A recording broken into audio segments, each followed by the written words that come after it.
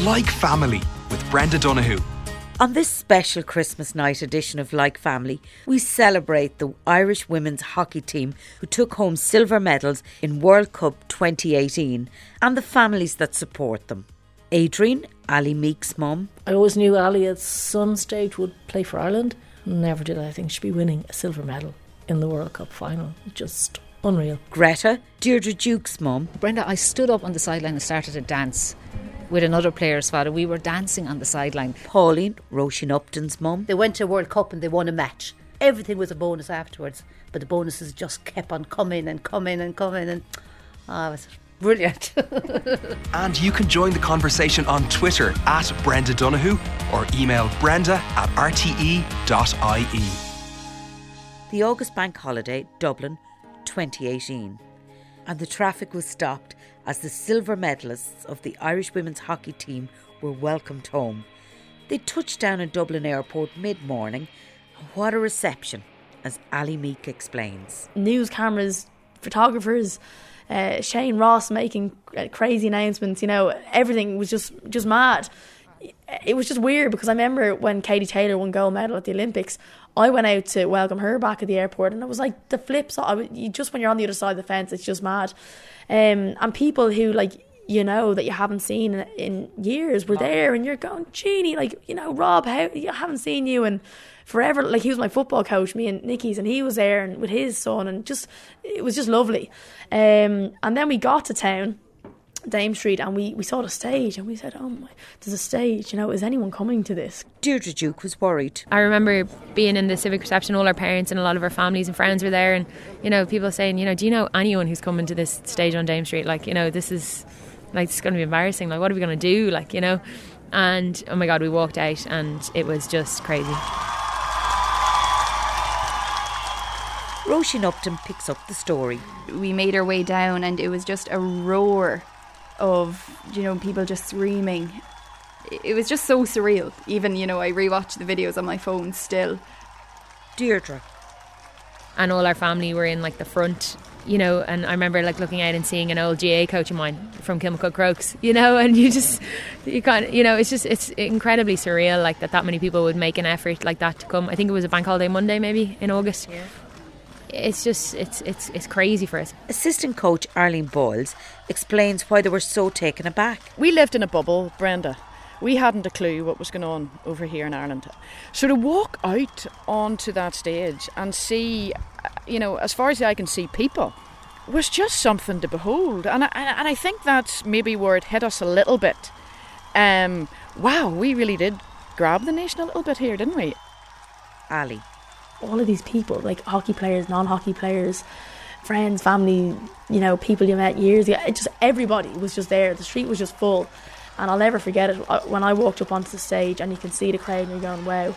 The first actual two people I saw properly and that I could take in were two of the schoolgirls that I coach, which was really nice. They were sitting up, they were on the news actually, they were sitting up on a window ledge up above the crowd, and it was mad. And then obviously you see the crowd and you start spotting the faces, So it was crazy. It was something else, and it was nothing we expected at all. We were just blown away.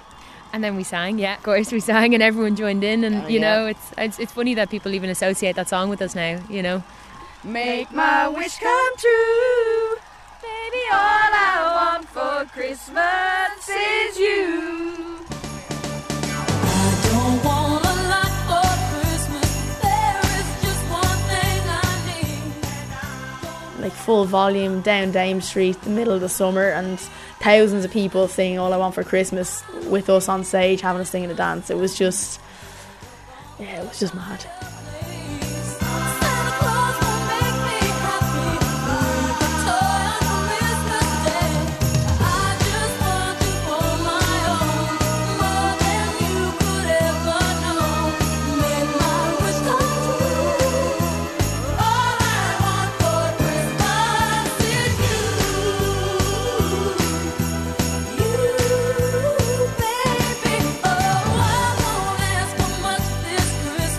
Summer of 2018 was one of the hottest on record.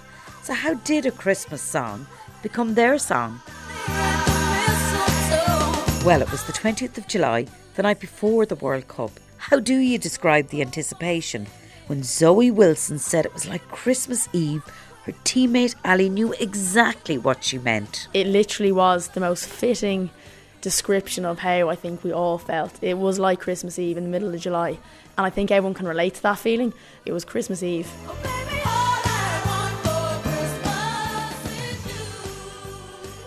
It was a struggle to a point to get asleep, but I knew I was ready as well. Do you know that kind of way? Like, we'd done the prep, there was nothing more to do. I was feeling just like Christmas Eve, ready to go, and yeah, off I went to bed dreaming of hockey. Elsewhere in the team hotel, Roisin was restless. The night before the World Cup, we decided to have a ban on our phones, and nobody kind of knew what to do with themselves. You know, we didn't get a half hour of sleep. Everybody was just so excited. So I decided to write out all the clubs that I'd been involved with on an Irish flag, you know, because I thought I'd love, you know, for all the people that didn't get to be here in the stadium to realise that they had a huge part to play. But, you know, if it comes back to the main people, then it's definitely my mum and dad.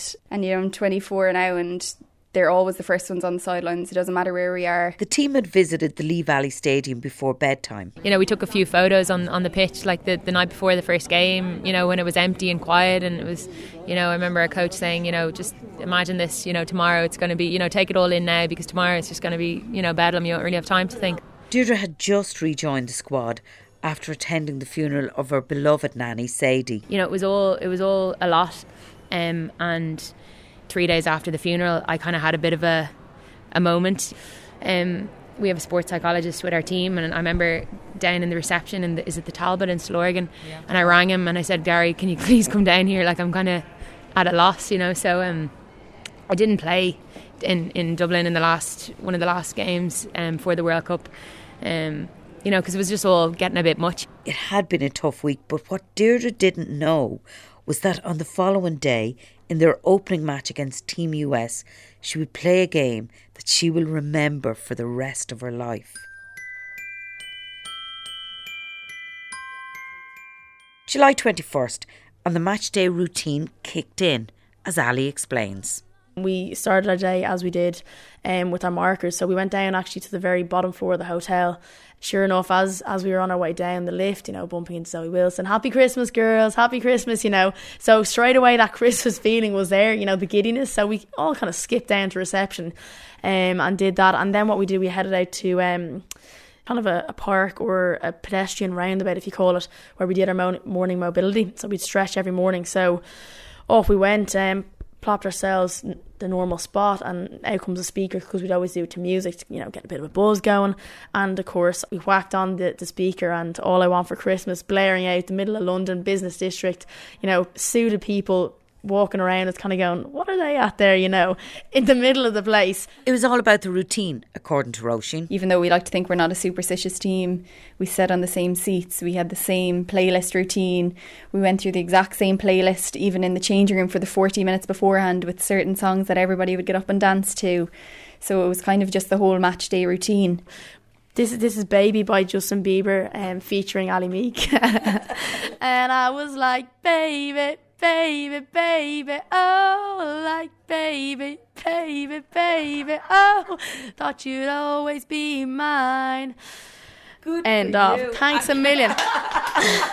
And you would I never this. thought I'd be doing that in the kitchen with you guys, let alone the changing room before a match. So I would do that. Then we listened to The Spark, and Zoe Wilson and Chloe Watkins, it was their song. They kind of get everyone up, a bit of clapping going, a bit of a conga line around the change room. So there was little routines like that stuck. But we had a good laugh. It was just relaxed. It was good fun. It was singing. It was dancing. It was really chilled, which I think is really important. And the good mood continued into the tunnel. You know, everybody was just absolutely beaming, and it was so sincere, and it was just complete elation that you actually, you know, you weren't running out to play in front of like 5 people. It was a 10,000 seater stadium, and it was for your country, and all of your family were in the stands.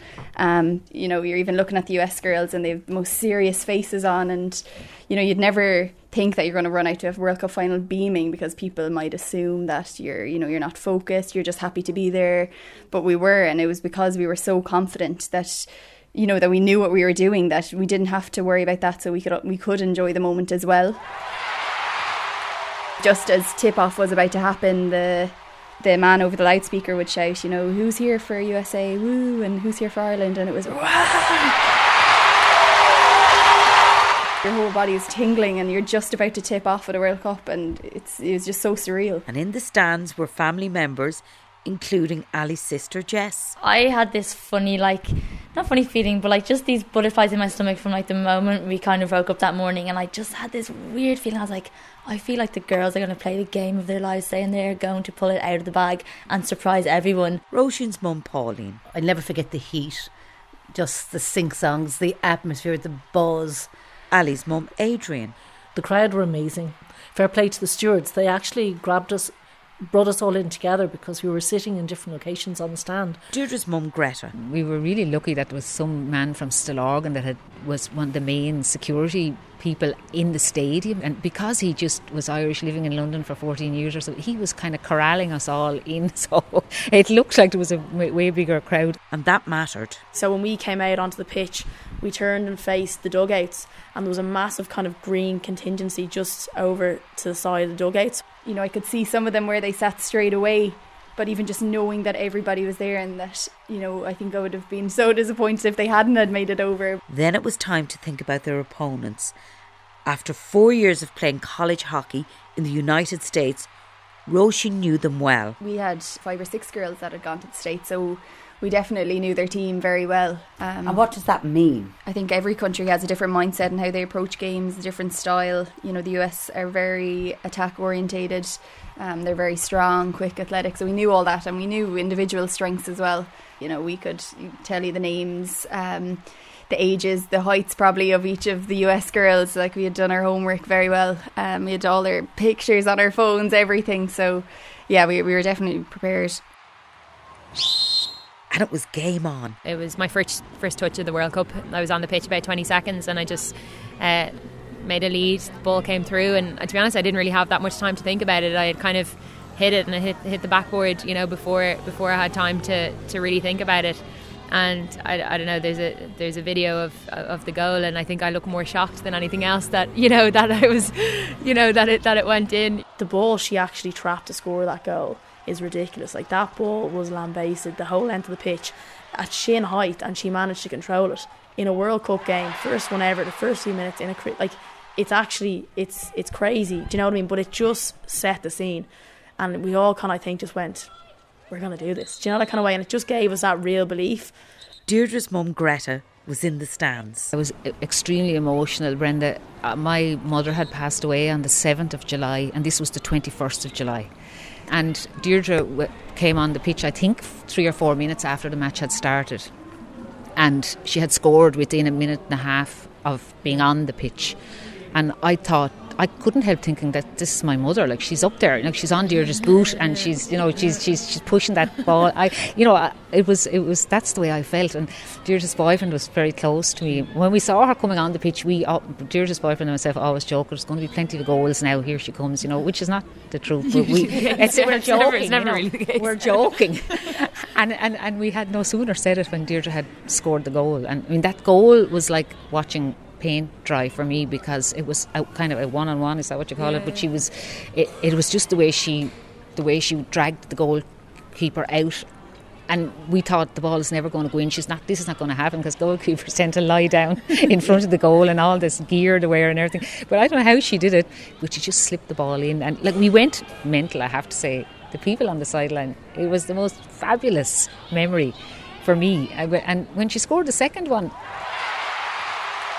that's right, a second goal. Brenda, I stood up on the sideline and started to dance with another player's father. We were dancing on the sideline. Some random lady from England took a video of us and sent it to Deirdre on Instagram. Yeah, it's brilliant. It's Nicky Evans' dad and her just dancing on the sideline. But it was just a phenomenal experience. It really, really was unbelievable, you know. And I think because it was so close to losing my mother, it was just a wonderful high, and I was emotional, a very emotional time.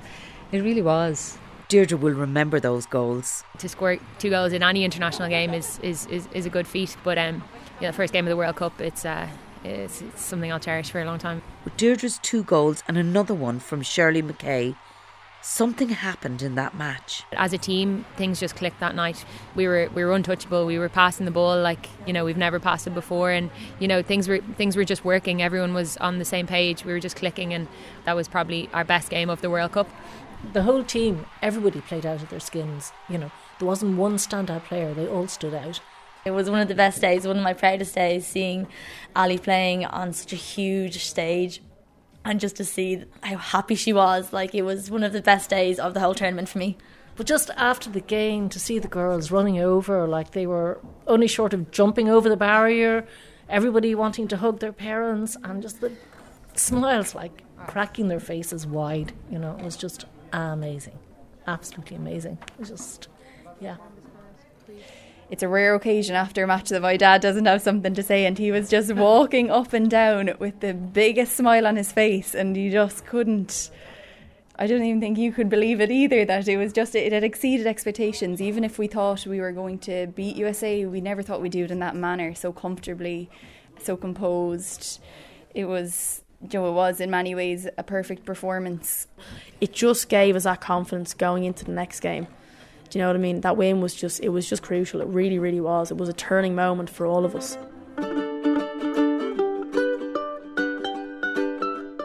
And the momentum created by those 3 goals brought the team through the pool stages of the tournament to the quarter-finals of the Hockey World Cup against India. The team was focusing on their next match, August the 2nd, but support for Ireland's hockey heroes was building outside. All the supporters would go down and wait for them to come out of their dressing rooms, and the whole Irish started a sing-song. And we were actually, probably 1,000 people there then at that stage, only the first game, and everyone was singing, and it was like we had won the World Cup, and the USA passed, and everyone was looking, and all the faces were down, but a lot of people came down saying, "What's happened?" I said, "We just won a game." And I said, "A game?" And I said, "Yeah, we won." And I actually found that buzz, because we've never experienced that before. It was so euphoric, and I suppose when you're Irish and you're away and you're waving the Irish flag, we're allowed to go mad on the sideline, aren't we? I mean, Irish people just do that, and everybody, people who would be really quiet and sophisticated in Dublin, they all let their hair down, and people went nuts basically. And you do get away with it when you're Irish, and everybody got jumped on the bandwagon and just had the crack, Brenda, really. There was lots of people that I would have bumped into that go back years, before the girls were even thought of, shall we say, who were all hockey heads. It was lovely to bump into people that I wouldn't have seen for years. Even within the parents' WhatsApp group, give your numbers, how many tickets do you want? So, you'd see it all going in, I need 3 tickets, so that's fine. Then, an hour later, sorry, I need 5. Sorry, I need 8. Sorry, I need 20. And it was just constantly changing. So, everybody knew we were ringing and saying, can you get me tickets? Can you get me tickets? And the demand was going in. But that was just exciting. Look at all the people looking for tickets. And because there were so much underdogs, even when they won the USA match, it was like, well, that's it now. No matter what happens from here, it was worth it. It was brilliant. They went to a World Cup and they won a match. Everything was a bonus afterwards, but the bonuses just kept on coming and coming and coming, and it was brilliant. But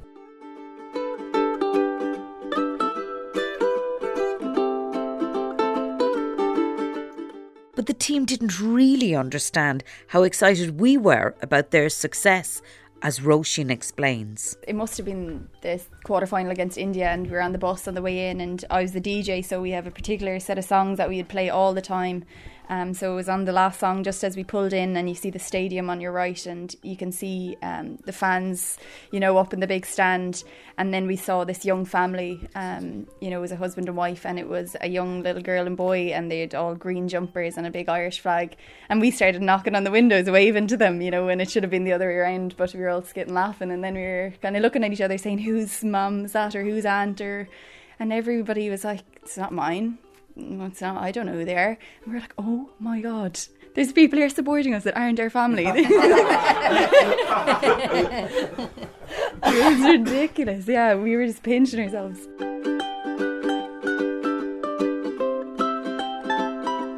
as we progressed, messages started to come in, like, you know, your Twitter followers go up, and, you know, it's all a bit strange, like, and, you know, we got a letter from Leo Varadkar and, you know, Michael D. Higgins. I remember Graham, you know, reading it out in a meeting, and, you know, then the newspaper, you know, you'd see photos of the front of the newspapers, and we'd be across every newspaper in the whole country, you know, and you're kind of looking at it and thinking, oh, it's not really, you know, it's not really real.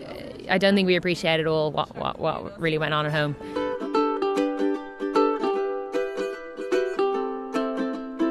We were in a bubble, and that was our bubble. We, you know, we're told, God, it's kicking off at home, you know, people are going crazy, people are watching here and there, but you can't kind of completely understand it until you see it or experience it, and we didn't get that until we got back to the homecoming.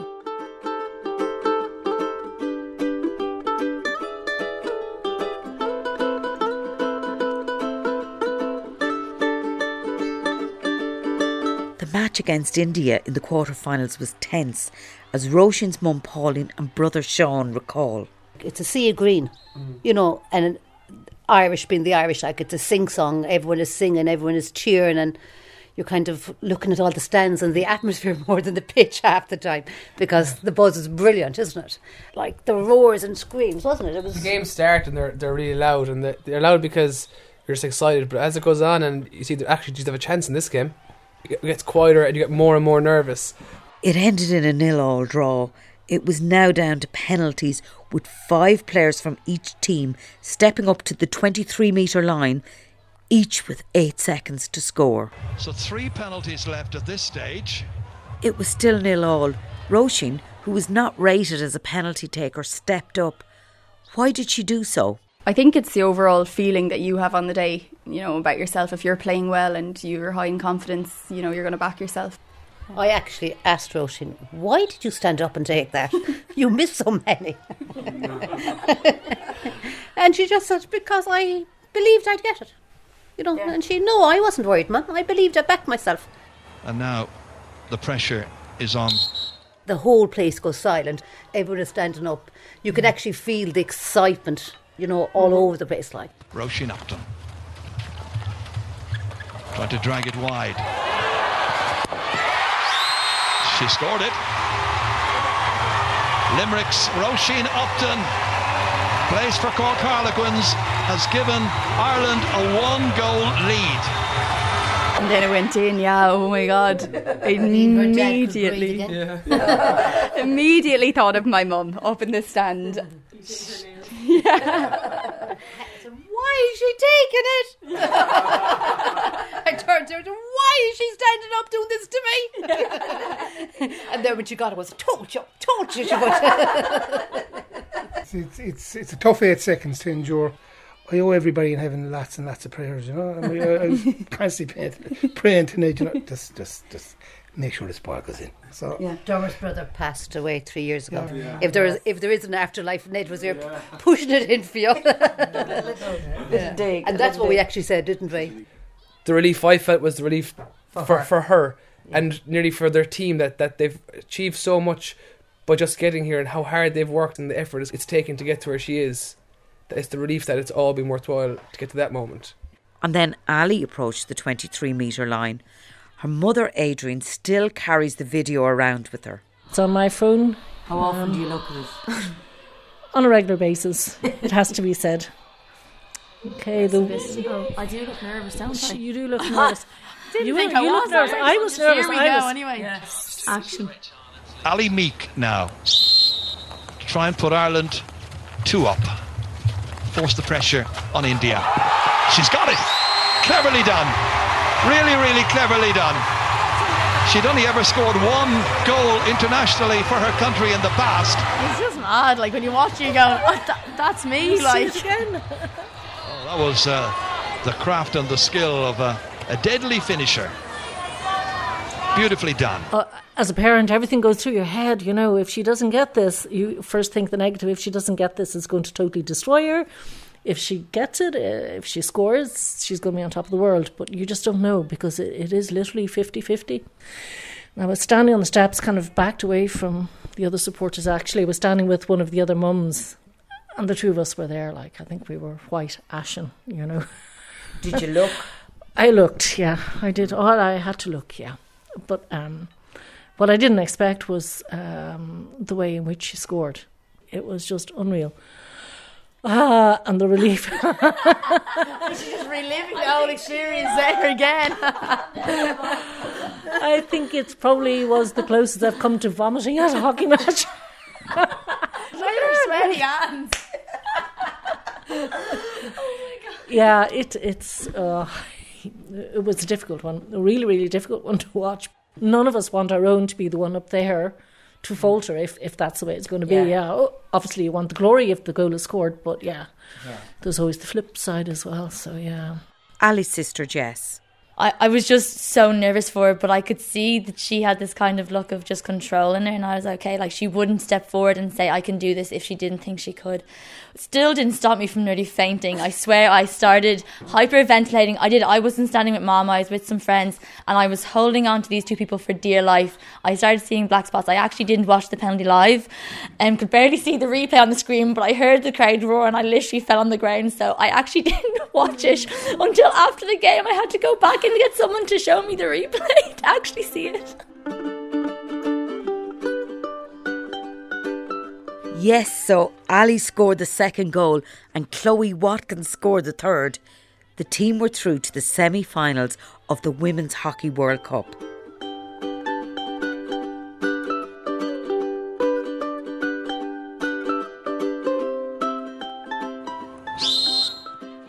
Saturday, 4th of August, was the day of the semi-final. It ended with 1 goal each for Ireland and Spain. Then another penalty shootout. That ended level. And then a sudden death playoff. All right, well, look, you're listening to Saturday Sport and you're 10 seconds away, possibly, from hearing Ireland reach the World Cup final. Time to be a hero, Ireland. Is Irish sporting history about to be made? Are they about to have a team into a world-level final? A team, as Pinder steps up, she pushes the keeper towards the right. She's gone onto the keeper's leg. And Ireland make history here. They are into the Hockey World Cup final. Time. Oh my goodness, Anya Connery has tears in her eyes here as someone who soldiered with the team for so long. To put this into context, 90 teams entered the competition trying to qualify for the World Cup. 16 qualified. Out of those 16, Ireland were the second lowest ranked team, and here they are, top 2 in the world. Oh my God. Ali was overcome. The rush, the sheer surge of just pandemonium is what it felt like in my brain. It was just pandemonium. Every single emotion you could probably list off happened at one time, and we all just ran and jumped on each other, and literally black spots is what I was seeing for a little bit of time, and then slowly but surely I caught my breath and we went on our lap, and it really slowly sunk in, which is mad. Crazy dream come true. Do you know, like more than a dream come true. Do you know, I actually can't really even put into words still. Deirdre describes the emotion. There was a lot of tears after a lot of the games. I mean, when we qualified for the quarterfinals, there was a lot of tears in the changing room. After we won the quarterfinals, there was tears, and there was certainly tears after the semi-final, you know. I remember sitting in the changing room, and one of our former coaches, Joe Brennan, came in, and you know, he was crying, and I was crying, Arlene Buzz was crying. It was just, it actually makes me emotional even thinking about it, because it's just beyond our wildest dreams, like, you know. Yeah, one of the things that we began as a squad to do after, it was about February, we started to sing a song. It's High by the Lighthouse Family, I think, after every game we won.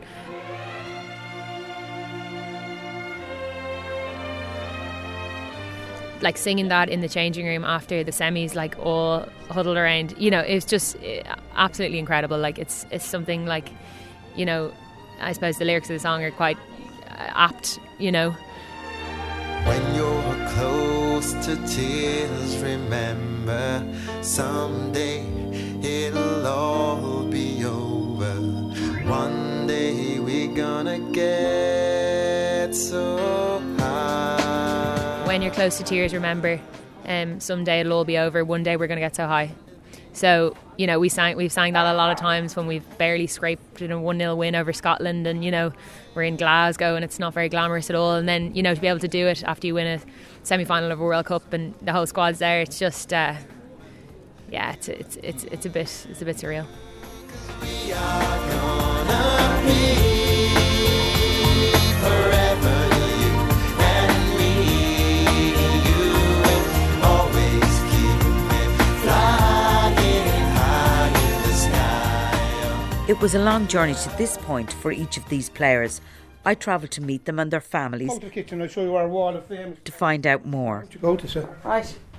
Sorry, he's bringing me on a tour now. I hope everywhere is spotless. When I reached Roisin Upton's family home in Limerick, her dad Dermot brought me into the kitchen. This is our wall. That's Sean with Munster under-19s. That's Dermot. He played with on Mold Skull Gaelic football. Dermot again. There were photos of brother Dermot and Sean, photos of Roisin, photos of soccer teams, GA teams, rugby teams and hockey teams. This is a sporting household. You must be so proud. They've just reached their potential, you know. That's what it's all about, isn't it? Yeah. Roisin's mum Pauline had other plans. I was so excited after 2 boys to have a girl. Yeah. And bought her millions of dolls houses, ribbons and bows, and she passed them out. All I remember as a child, the Roche would just play with the lads and play with balls and play with Lego and play with anything except the dolls. That's my favourite photograph. Myself and Sean on the underage team.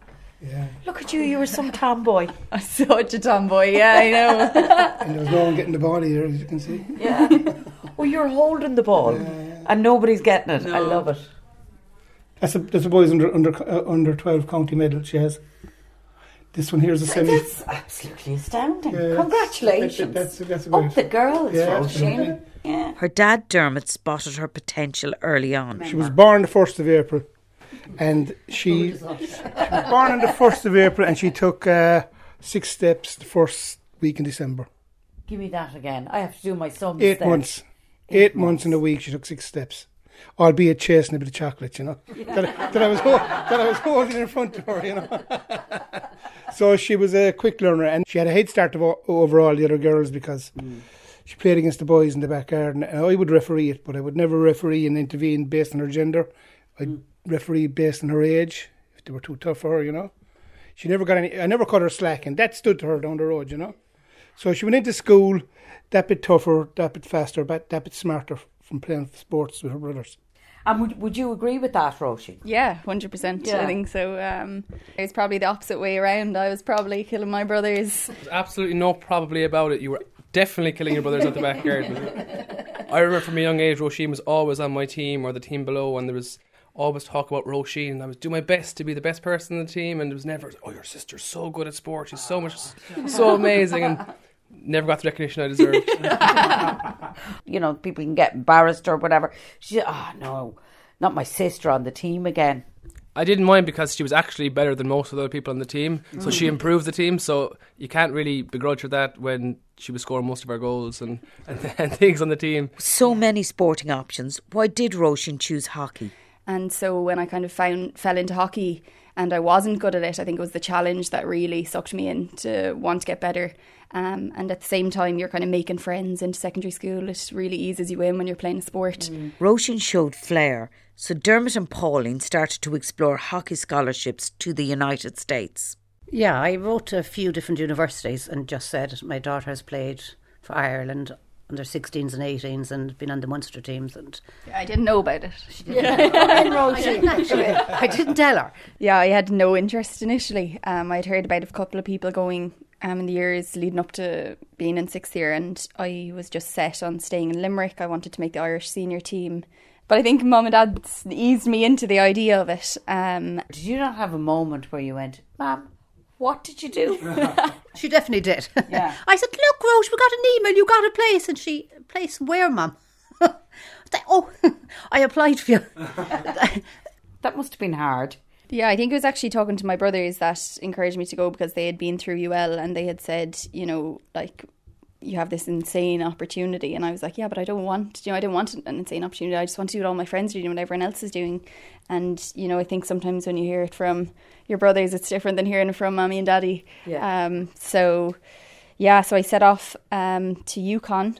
So I think everybody should have your mother in their lives, you know, fighting in your corner and... No, then she wouldn't have enough time to be my personal assistant. So. Roisin returned to Ireland after a very successful university hockey career. Like Róisín, Deirdre loved sport as a child, as her mother Greta recalls. Deirdre was always a bit special at sport, Brenda. I suppose the first thing we noticed when she was really small, we in the country that we have things called field days. It's their fundraisers, parochial kind of little fundraisers, and Dib always wanted to win all the medals, the under 6, the under 7, the under 8, the under 9, and she did. And other mums would be saying to me, will you take her out at the races, she's winning all, little people putting in their own little kids, and she was a kind of a thorn in their sides because she was picking up all the medals for all the age groups. So we knew when she was very young.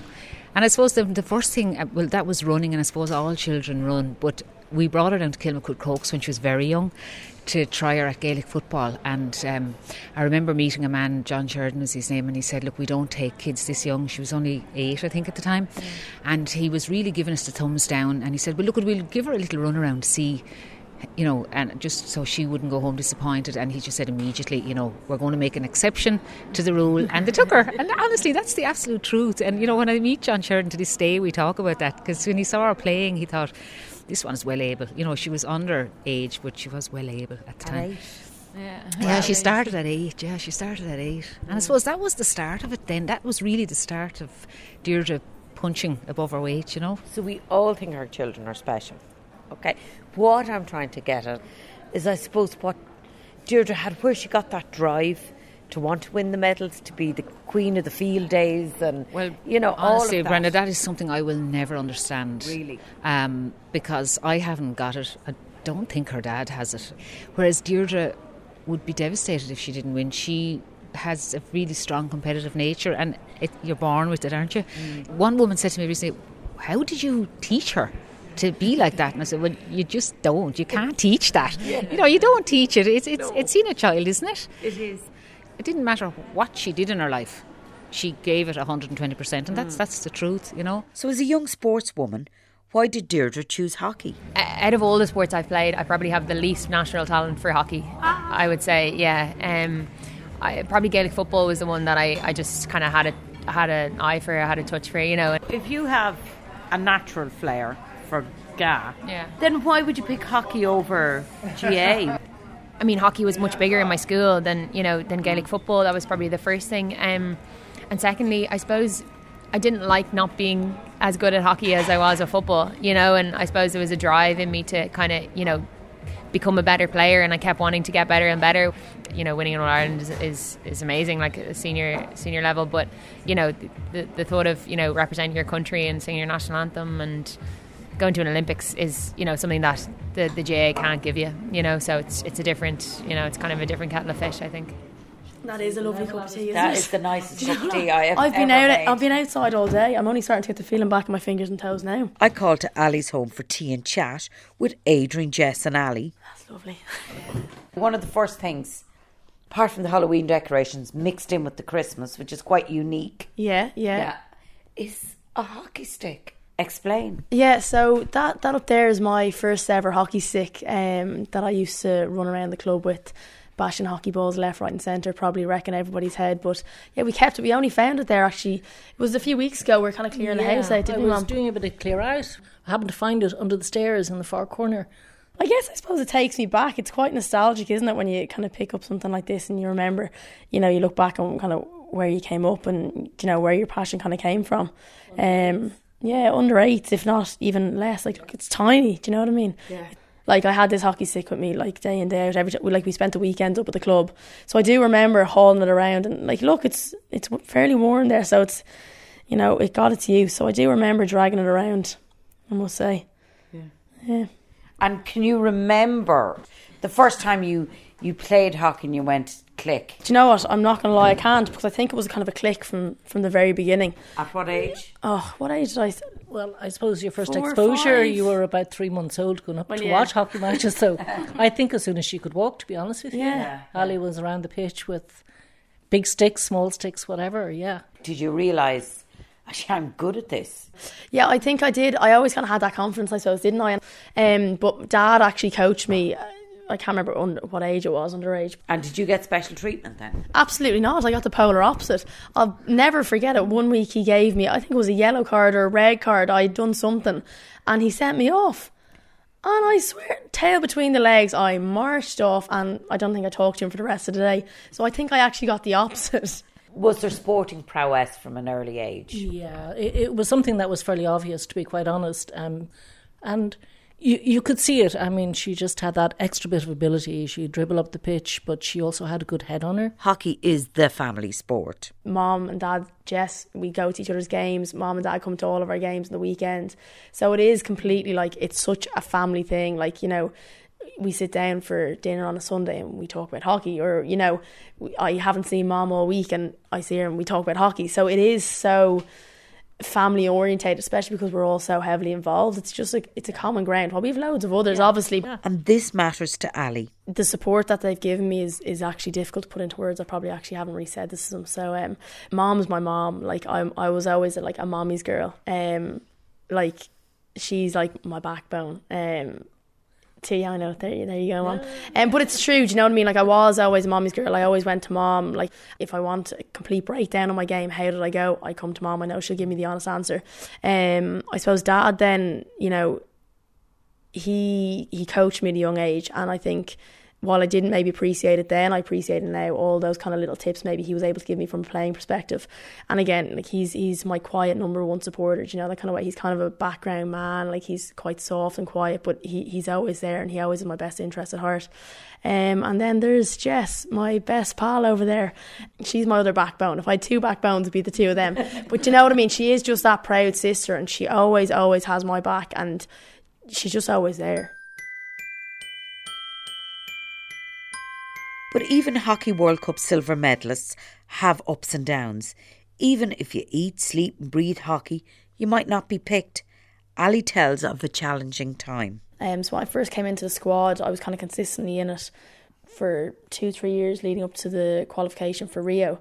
And then I found myself struggling to get into squads for big tournaments. One of them being the qualifier for the World Cup. You know, it was a difficult few years, and I really was kind of within my own head, and I did have a lot of self-doubt, and, you know, my confidence was knocked, and it took till the year before the World Cup for me to really kind of start to turn that around. How did that happen? I was really lucky to have my coach, Paul Fitz. He flipped my confidence, and he just gave me all that belief back. And, you know, we'd have conversations where he just would, without knowing it, rebuild me. I started enjoying it again. I stopped caring so much without stopping to care, if you know what I mean. I stopped worrying so much, and I just said, look, what'll be will be. But yeah, there was a lot of ups and downs, and it was a battle, and I was walking a tightrope for a while just within my own head. I don't think it was ever an option for me to walk away, but it's just that self-doubt, that lack of belief, that can really kind of mess with you a little bit, if you know what I mean. It's all very fine, everybody else believing that you're a great player and that you can do it. But if you don't believe yourself, it's not going to happen, you know. I do bottle things. I don't really like talking about stuff. But if you ask me about it, no, you get your head snapped off. So it is, so totally. So it is a process that I kind of went through on my own for a while, but that was what I needed, if you know what I mean. Yeah. So yeah. As a hockey mum, Greta found it hard to watch Deirdre's disappointment. It's just so hard. It's so hard because there's years of training gone into it. And I mean, the people that are not picked are doing the exact same work as the people that have been picked. And I suppose you're just so gutted for your child, Brenda. It's so hard. I honestly would equate it to a bereavement. It was gut-wrenching for me. I remember I just heard Deirdre crying in the bathroom, and I went into her, and she couldn't speak to me. She was so emotional. She wasn't able, there was tears going everywhere, and she was crying out loud, and she's so not dramatic that I thought something terrible was wrong. I said, Deirdre, please, it doesn't matter, whatever it is, please tell me it's going to be all right. You know, I asked her, was she pregnant, actually. I was so... just please tell me what's wrong. And she eventually got the words out. I wasn't picked on the squad, and she walked out the hall door. It was like 5 o'clock in the morning. And Brenda, I called my husband and said, look, I said, she's not picked on the team. She's gone out the hall door. It's 4 o'clock in the morning. It was February. It was freezing. It was the most lonely, horrible feeling. I've never felt anything like it. Oh, Brenda, it was horrendous. And I rang her phone. She brought her phone with her. And I said, Deirdre, please come home. It's dangerous. And I could hear her running on the street and sobbing her heart out. So how do you pick somebody up from that? I mean, it was terrible. It was really terrible. It makes me feel emotional even thinking about it. Thinking about it, Yeah, I could actually cry even thinking about that, you know. Like, there's something about not being picked, isn't it? It's the rejection that's so... It's just that feeling of it's terrible, and it doesn't. A mum can't fix it. You just can't. You know, all the hugs in the world won't fix that, and then you have to live through all, you know, the social media, and all you're seeing, the other girls are all packing their bags, and that was really hard, wasn't it? Definitely. An injury can halt a player in her tracks. After playing at university, Roisin had double hip surgery and couldn't play for a whole year. You know, when you graduate, they do a whole body medical to see if you've any underlying injuries, and, you know, if you've had a niggle in the season that set you back a week, they want to know about it. So I had a couple of groin niggles and hamstring niggles, and I just told them about it. So they decided to send me for some x-rays on my hips, which showed up just some extra growths, and then we got some MRIs, and ultimately I ended up having to get double hip surgery. So I ended up staying out in America for an extra 3 or 4 months just to get through that. Yeah, that was in my last semester. You make it sound like you went and bought a 99. Yeah. Like, that's amazing. And to come back and then play for Ireland. And they do the hip surgery, Brenda, usually a year apart. But Roisin didn't want to be out for 2 years, so she got both operations within 4 weeks of each other on each hip. Wasn't it? Yeah, I think you just accept that injuries are part of it, and I'd never really been phased before. I'd always known, sure, of course, you know, you don't doubt yourself. You don't think, what impact is this going to have on me necessarily. Maybe I was naive to it, but it wasn't until I got that double hip surgery, and, you know, you want to just get moving and doing things straight away, then you realise how slow the whole process is actually going to be. So I'd hoped that I'd get back in time to make some Irish trainings in August to put my hand up for selection for a European tournament, but that didn't come along. So it was almost a year later that I had played again. So yeah, it was, you know, I think more than the physical element of it, it was the mental element of, you know, am I ever going to get back to how I was? Will I ever actually put on a green jersey, which has always been the dream? So yeah, the mental side of injuries is... Your first cap was a year after the double hip surgeries, and you hadn't played hockey in a year. And she got called up to the senior team to play over in Scotland. We flew to, wasn't it? It was a proud moment for us, wasn't it? Yeah, to actually see her and to overcome those injuries.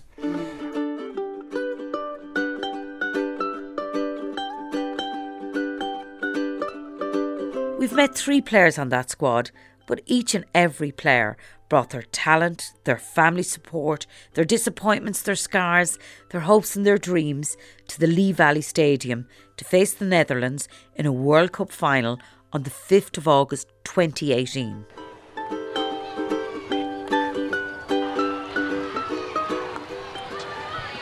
We're watching the clock, 20 seconds to go, and Ireland have one final chance perhaps to try and do something here. Here they come. They're on the 23-metre line. The Irish girls moving forward. Great work there by Nikki Evans. Can they manufacture something? No, they can't. And back there defending once again was Lorink. We're down to the final seconds. The final hooter goes. Bitter disappointment for the Irish women's hockey team. Well, they look dejected. A lot of them down on their hunkers here as the Dutch girls celebrate behind them. But what a terrific effort. 6-0 the Netherlands have won. And there were mixed feelings. To be honest, it was disappointment. You know, I think we really backed ourselves, and I know there was mixed emotions for everyone, but for me, I didn't think that they were going to be 6-0 better than us. And, you know, all over again, that's the match that I'd love to replay, but you quickly snap out of it. Like, we got straight into the corridor, and Spain had come third, and they clapped us down the tunnel. So then we were lined up behind them as the second place team, and then the Dutch came through, and straight away, you know, we were singing songs again. And then the Dutch and the Spanish were joining in with us, and it wasn't until they started singing the Dancing Queen ABBA song, I think that was the Dutch song, we were like, no, too much, because that used to play every time they scored a goal. So we were like, I've heard that enough today. But it was, I mean, it sunk in as much as it could have in that moment that you're stood there beside the Dutch, who are people you idolise in a World Cup final. Like, we walked back in through the tunnel, and, you know, the Spanish team were there and they won bronze, and they were applauding us, and and that was a strange. You were like, wow, like we've actually just won a silver medal, So after a few minutes of kind of like slight disappointment, you kind of said, get a grip. Like if you had to give me a silver medal and a 10-0 loss, 6 weeks ago I would have taken the hand off you, So yeah, no, it was incredible, and even just walking out on the pitch and up to the podium and getting our medals and waving to the crowd. We never waved to the crowd. We got some team pictures, and then we did a lap of honour, and the security were trying to get us off the pitch. You're still on the pitch a half an hour later, still soaking it all in. But I saw my mum and dad, they had come down to the edge of the railing just at the side of the pitch, and we got a lovely picture there. And I don't even know if we said anything to each other. We were just looking at each other like, what the hell? The last 3 weeks has just been the most surreal thing in the world. And we didn't even have to say anything. It was just looking at each other like, this is the most surreal thing. And just looking at the medal, the weight of it. Yeah, I suppose it was my parents. It all comes back to them at the end of the day. They're there when, in the good times, obviously, but they're also there in the bad times, So, showing them, and my dad, I've... in the week, I suppose, after the World Cup, I got my 100th cap in July, and I would come home and he'd have the 100th cap on his head and the medal around his neck, and it's those kind of moments that that you can give your parents that bit of a bit of payback for all the years of lifts and ups and downs and everything, that's really special. In a way, it had felt like we won, just purely getting to the final and winning a medal. So you felt that winning feeling, but I think what added to that, or why kind of I felt like that, was it's just everything that you put in has finally paid off. All the sacrifices you make, all the early mornings, the cold evenings, the running in the rain, the letdowns, the ups, all of these, the friendships we've made, the bond we had over the summer, over the last years, it was all worth it. And we got what we deserved. And I think that's what really added to that. We won. That feeling of we won, it was all worth it. Every single kind of moment where you kind of went, God, like, why are we doing this? Or you have to get up and go again. And it's worth it. It makes everything easy then. And that's what I felt like. It was euphoric. But there was also this kind of almost a sadness that it was over. This is it. Like, that's the final whistle. This experience, this trip for this group, it's done now. So while we had that winning feeling, there was that little bit of sadness, and it's wrapped up now. That's it, done. But a nice sadness in a good way, if that makes sense. This winter, the team is back together training. I caught up with them in their temporary home at St Gerard's in Bray. I asked assistant coach Arlene Boyles what made this group so special. I don't think they realise how good they are. And I don't think they realise how much of an impact they have on the sport that they're choosing to play. Like, they're role models, and they probably don't know that yet. We couldn't give them enough praise. We've wanted them to grab this with both hands, because the opportunity doesn't come along often. And when it does, if you miss it, you're going to really regret it. And these guys haven't missed it. And, I personally couldn't praise them enough. I just think they're an incredible bunch of people to spend a ridiculous amount of hours with. And now they're together again. I asked them what will they remember about 2018 in 20 years' time, and what are they looking forward to? Roisin. I think it's probably just the group of people. I'm already looking forward to the 10 and 20 year reunions that we have. It's hard to explain the feeling of singing your national anthem in front of a crowd of 10,000 when you're playing against England, or in the World Cup final. So it's only the group of 19 players that know what that feels like. So it's it's an incredibly special bond that we have, and something that we'll have forever. Where are we next? Are we off to the Olympics? Yeah, no, 100%. That's on the cards. And I enjoy performing in front of a crowd, and now we have that crowd, we want to keep captivating them. So yeah, see you in Tokyo. And we hope to see them qualify for Tokyo 2020, the next Olympic Games. I don't want a lot for Christmas. And that's it from this very special Christmas-like family. Thanks to Arlene and to Deirdre, Ali and Roisin and their families for taking part in this programme. And thanks to our colleagues in sport for their archive. Thanks to Graham Shaw and his team for a great summer of sport. Thank you for listening. And this programme was produced by Eileen Hearn. Make my wish come true.